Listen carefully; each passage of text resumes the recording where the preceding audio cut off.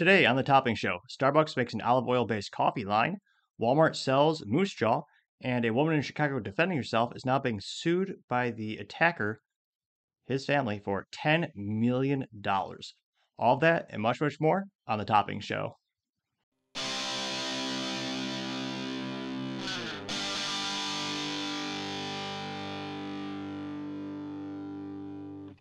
Thank you everyone for tuning in today. Today's episode of the Topping Show is sponsored by ExpressVPN and Topping Technologies. ExpressVPN helps protect your online data, and Topping Technologies is an IT value-added reseller and services company with a special proficiency in IT security. If your business needs assistance, you can reach them at sales@toppingtechnologies.com. Now, going on to the business section of the podcast, Home Depot announced they're going to invest $1 billion to increase wages. This during one of the greatest economic downturns of my lifetime, which is a fancy commendment to their employees as well as the business as a whole.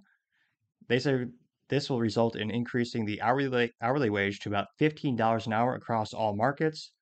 This also coming after in the news that they slightly underperformed Q4, and they are going to scale down their expectations and their outlook for 2023.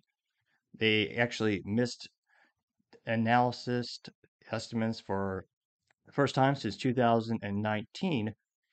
They also announced they're increasing their dividends by 10%, which is it's a really good sign that a business is increasing how much they're paying employees as well as increasing how much they're giving to their shareholders. So that's great news all around. I'm not too shocked that they slightly missed their earnings. A lot of these companies, especially Home Depot, during COVID had peak record performance because a lot of people during COVID, they had the opportunity to work from home for the first time and they realized, hey, I'm in my office most of my life at my home. Why not reinvest? So a lot of people wanted to do the DIY and do it yourself. Went to Home Depot, was one of the staples for buying materials, as well as having employees with expertise to help you complete those home projects. And personally, at my rental house, the largest room we used to do the master bedroom is actually I turned into the office in the podcast studio. So I'm not too surprised that a lot of people are reinvesting in where they're staying. Values of houses just keep increasing more and more as people are migrating away from the cities to the suburbs. Now that trend is starting to slow down a little bit, and some people are starting to go back to the office. It definitely is a contributing factor of why Home Depot's sales were down a little bit. And probably one of the great companies. I probably went to Home Depot at least maybe 15, 20 times when I was baking this table. And this is a 150-year-old antique barnwood. They poured some bunch of epoxy on it, and all the little materials and all the screws and all the bolts and everything that holds it together. I mean, I lost track how many times I got to Home Depot to make this, as well as the big podcast tables I have. So they got most darn near everything you need.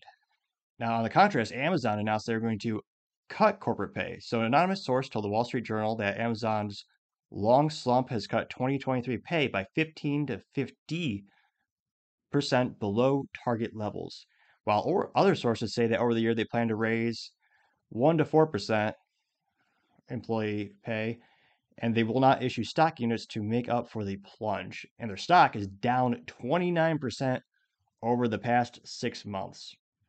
It's no shock that there are rumors that Jeff Bezos might be coming back to the company to try to turn around, as a lot of companies, when their founders leave and they start to go in different directions, sometimes the founder comes back and they're able to propel the company, bolster their profits, take into a new, more appropriate direction to maybe the original company's value lines and their core competencies.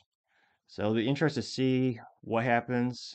Again, Amazon, another company that had a huge bump during the COVID crisis because the government ordered all the mom and pop shops closed by threat of police with guns. So you couldn't go to your mom and pop grocery store, your mom and pop hobby store, your mom and pop any store. However, you could go to major retailers as well as Amazon, since Amazon delivers. So they had a nice little exemption, which helped bolster their company even more, already being the top e-commerce platform in the United States. Now, Tesla their goal is to undercut the U.S. average car price by $5,000. Their first price cut was in January, where subsequently Ford also offered $7,500 in discounts for their Mustang E-Mach, which is neither a Mustang to any purist, but it's the most popular name they have in the portfolio, which is probably why they named their EV the E-Mach after their iconic Mustang sports car. So it's a Mustang in name only, not spirit. And it'll be interesting to see how. I mean, they're already increasing their sales, so both companies they're benefiting from the price drops. Tesla Model 3 sedan now sells for $4,930 less than the average cost of a new vehicle in the United States, and the perhaps due to the fact that there's no price gouging because Tesla is direct. So that's probably saving people a lot of headaches who just go to your Tesla store, buy it online. You don't have to worry about the quote unquote market adjustment. Where we have, for example, some Honda dealers, they're adding $20,000 for a Honda Civic Si or a Honda Civic Type R, which is a great vehicle at maybe the MSRP, but I'm a big fan of. I have a Honda Civic Si Gen 10 that I really love that car. It only comes with a stick shift as sport cars, as they're intended, as they should be. But the dealerships are bragging about putting 10, 15, 20 grand markup on it, just as it's just good way to piss off all the consumers. However, I also blame the people who are buying it. You have so much money, you're going to pay 60 grand for a Honda Civic? I don't care if it's a Type R, that's 60 grand. I mean, the stickers I've seen are quite astonishing. Now, the Tesla Model Y started 2023 by dropping the price by $13,000, which even before they dropped the price in 2022, they were the third most sold SUV in the United States, with the first being the Toyota RAV4 and the second being the Honda CR-V. And there are a couple of reasons behind this price drop. It's not all altruistic. They're also going to reap heavy benefits, or rather, their consumers are going to get a lot of benefits from the U.S. government via subsidies and tax with the taxes. So now you can't get a tax break for the Tesla Model Y. It's a six-figure electric vehicle. Now Tesla's run out of, I forgot what they call the actual term, but allocations. So they've used up all the tax credits in that area of the market. So they lowered the price point so that their buyers could qualify for this new price point, more around 50 grand, I believe. So it's clever because people are basically getting that money erased from their income tax on a federal level. Granted, back in the day, you have a federal income tax in the government and everything worked just fine. Back before World War II, there was no such thing. Perhaps that's one of the reasons they call it the good old days. Now, going to Walmart, they're going to sell Moosejaw to Dick's Sporting Goods. Now, Moosejaw is a Michigan-based brick and mortar online sporting goods retailer founded in 1992. They have brick and mortar stores in 6 states with about 350 employees carrying 400 products and 400 brands, rather. And Walmart bought the chain for about $51 million a few years back, but Walmart cited the difficulty with direct to consumer products, as well as those products being hard to integrate into large companies. Perhaps this is something like maybe a Yeti, because if you go to Walmart, you don't necessarily see the Yeti, you see their own brand of coolers and tumblers. But other sporting goods stores, such as Texas-based Academy Sports, they have a huge collection of Yetis. Same with North Dakota-based Shields. They have a bunch of Yetis in theirs. And perhaps it's more brands like that. And Walmart just had a little bit of struggle with those integrations. But it also goes against Walmart core competency, which is perhaps best described as a renaissance man where you know a little bit about every topic. If you go to Walmart, you'll find a little bit about darn near everything. You will find your staples like groceries, but you'll also have the basic supply of shoes, clothing, got pet supplies, a little bit of hunting supplies, some ammo, depending on your state and where you are, it kind of varies. Now it's interesting, they're selling this. It doesn't sound like they ever integrated it completely into their store, but they're selling it to Dick's Sporting Goods, which is a Northeast based sporting company that a lot of people grew suspicious of their dedication to the hunting category because during one of the shootings in 2019, where an evil perpetrator took the lives of many using a black rifle, Dick Sporting Goods, the CEO, proudly proclaimed they were going to destroy $5 million in inventory of assault rifles. I use that term in quotes for the people listening because that was literally a term strategically picked through polling by gun control advocates because it was the scariest thing. They tried other terms like sniper rifle. That wasn't really scary, and the guns, like a sniper rifle, doesn't look any scarier than a hunting rifle because bolt action, they look about the same. But a black tactical looking rifle, that's an assault rifle. Although many would say it's integrated technology since it was invented over half a century ago with Eugene Stoner when he was working at Armorlight, ironically headquartered in California. It's called AR-15 because it's the Armorlight rifle. which is an aerospace company that had a subdivision making firearm prototypes and subsequently one of the most popular firearms in history, with over 50% of US rifle sales being the AR-15 style pattern. Now, the CEO proudly said we're going to destroy $5 million of inventory. Our company's never going to stock this again. However, Dick's Sporting Goods owns wholly Stream and Field, or rather, Field and Stream. That company is an outdoors company which specializes in fishing, hunting, outdoor hiking, etc. Also, black rifles and accessories such as the standard 30 round capacity magazine. And even more ironically, some of these locations, they're connected. So Field and Stream is connected to the same main building as Dick's. It's right next to each other. But it's a separate checkout, separate POS system, separate in that regard. So they're kind of getting the best of both worlds because they were still making the sale, just not with the Dick's brand, the Dick's logo. However, many hunting enthusiasts and any shooting enthusiasts quickly abandoned Dick's Sporting Goods for that very reason of proudly destroying $5 million in inventory. And their stock price, actually went up a little bit because they got the publicity. All the media outlets praise the CEO for getting rid of all of that. So it's a little weird that Dick's is going to be buying this outdoors brand when they already have one. Maybe they're going to kill the brand of Field and Stream completely, but it'll be interesting to see what happens long term with that sale. Hopefully, all the employees keep their jobs. You got 350 employees, and it looks like an interesting store. I haven't had one local to me in my lifetime to actually check out firsthand, but their online store looks pretty interesting and compelling. Now, going to the culture section of the podcast, and it's a little bit of a sad note of kind of the continued decline of society and crime increasing in certain areas. However, it somewhat has an interesting ending. So, a woman in Chicago was defending herself, and she took the correct action to stop the threat. Now, the family of that threat actor is suing her for $10 million. Now, if you look at the video on YouTube, it's going somewhat viral, as the kids might say.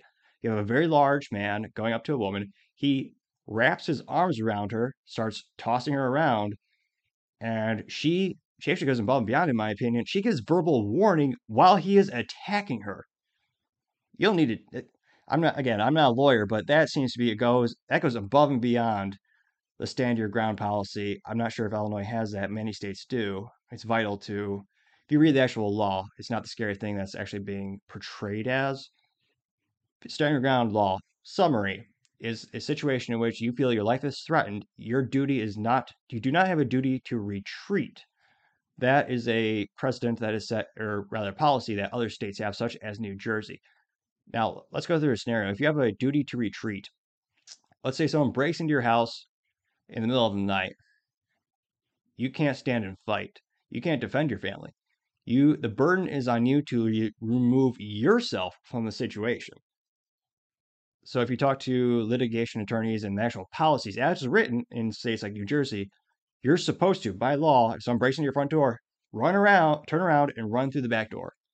You have to take every effort, the law is every effort possible to remove yourself from the situation.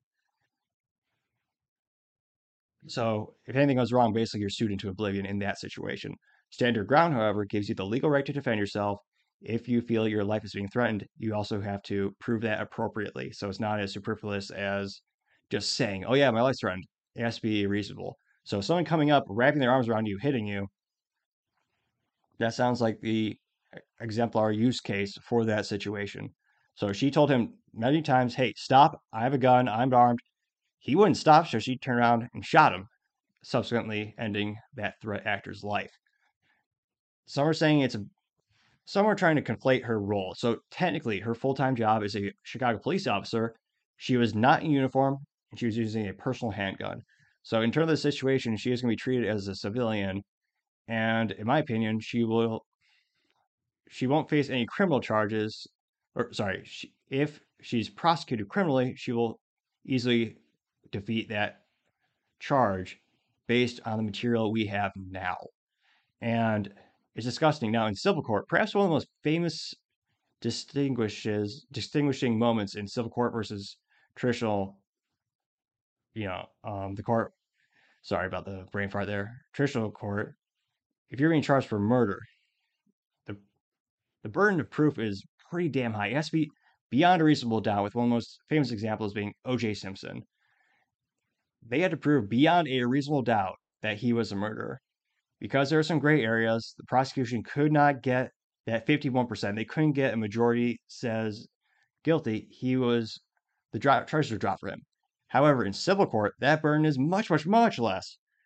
It just has to be a little bit. You just have to prove a little bit. That's why O.J. Simpson has had to pay millions of dollars because he lost the civil case. Now, the family of the threat actor here is suing her for $10 million. Based on that situation, they shouldn't receive a penny, given the information we have at hand with how she defended herself.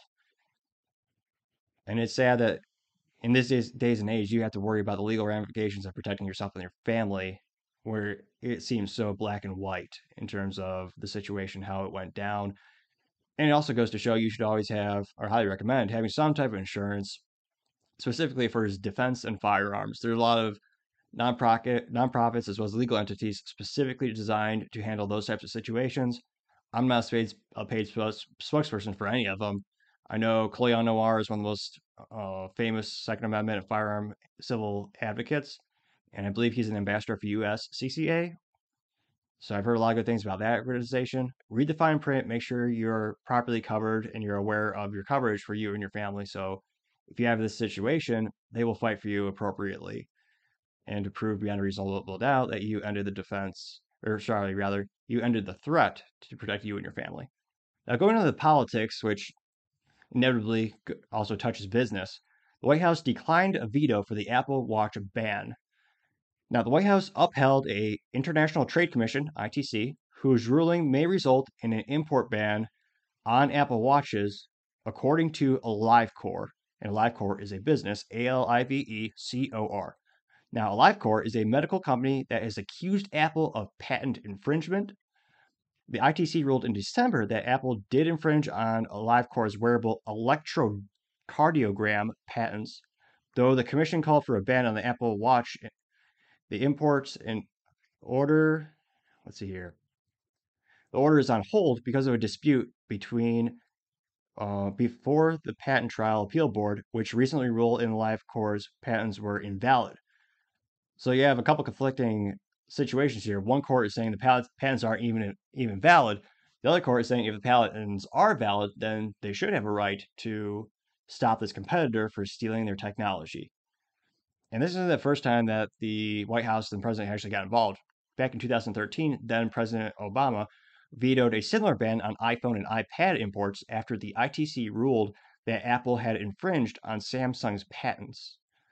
And it's one of those interesting situations where there's a big deal out of the court of public opinion.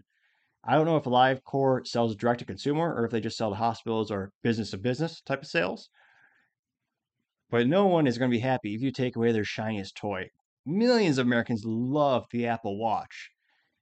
And in many cases, these litigations are going on for years and cost a lot of money, lots of lawyers.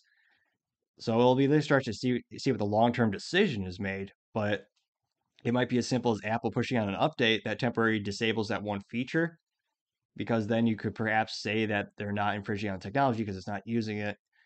And if it's even a certain software link, they can remove it. But just given the immense power, Apple is quite literally the most profitable company on the planet.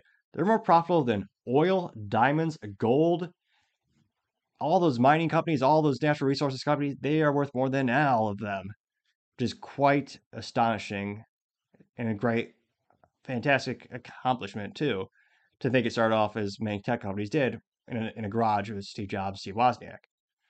That's astonishing. Because of that power and because of the court of public opinion and just the sheer market share of the volume of how many of those watches are out there, I don't necessarily seeing this going in AliveCor's favor. Again, I'm not a patent attorney or a lawyer, but just reading about what I have over the past couple days, that I just don't see it going their way. Now, other pseudo politics, and I say is politics affecting business again, and this one perhaps being more appropriate, or in my opinion, more valid. Now, the EPA is ordering Norfolk Southern to handle the cost of the Ohio train derailment, which has resulted in one of the largest chemical spills, at least in my lifetime, that I've been aware of.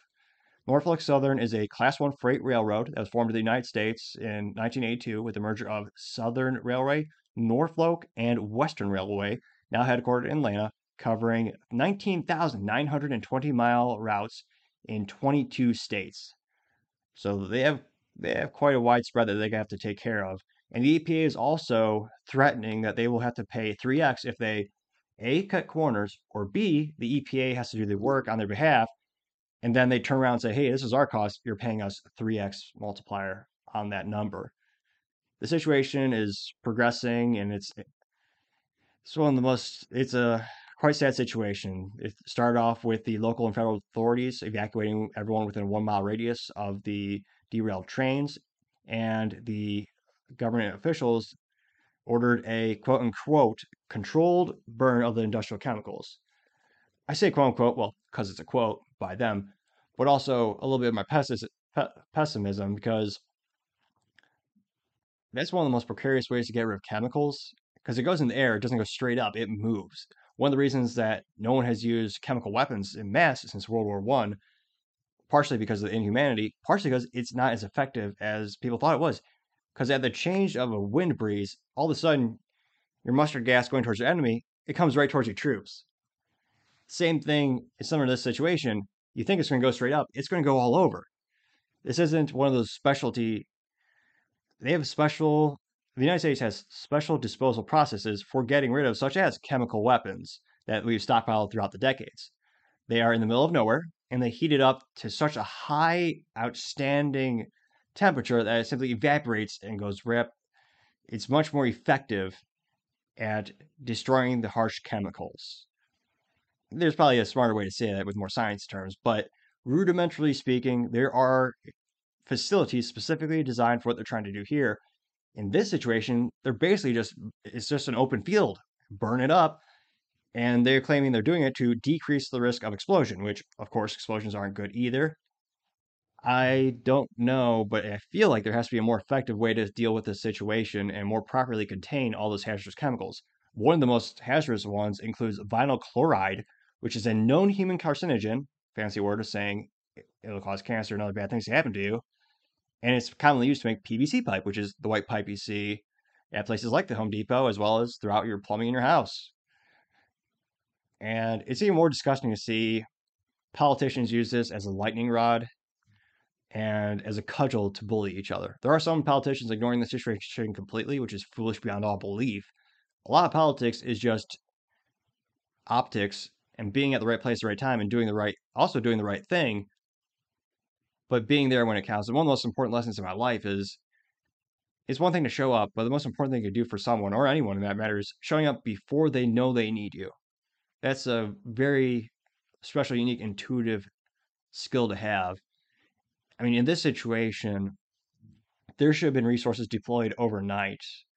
And a lot of people blame the bureaucracy. One of my favorite books I'm actually almost done with, I'll probably do a report on it, but I mean, Home Depot, I mean, one of the ways they were able to build a company, because they have very little bureaucracy.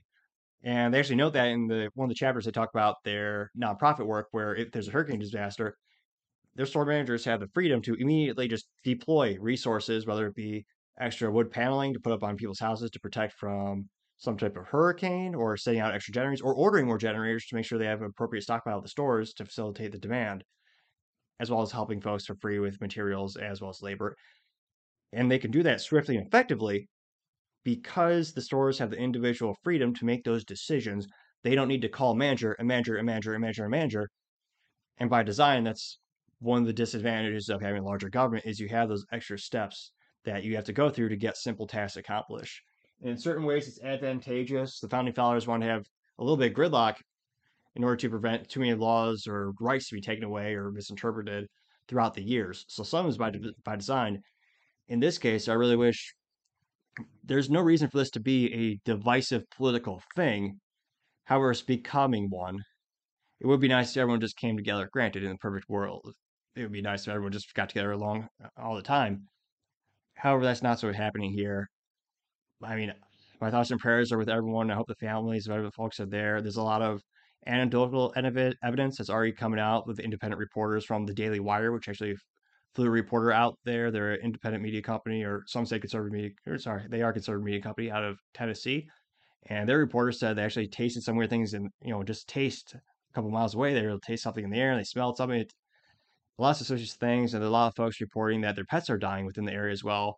Those being independent, anecdotal, and I was about to say civilians in the area reporting to news outlets such as the Timcast IRL, which has a very popular daily YouTube channel and a chat feature where you can contribute your own thoughts and ideals.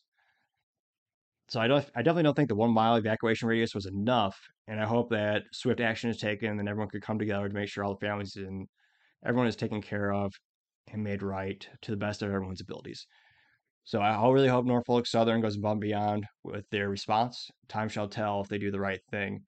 Now, going on to the business blunder of the week, which some might say debatable. Now, Starbucks is creating a olive oil coffee in order to lure the Italian market, which is fascinating because I've heard of Little Italy, and I know a couple of folks that are Italian.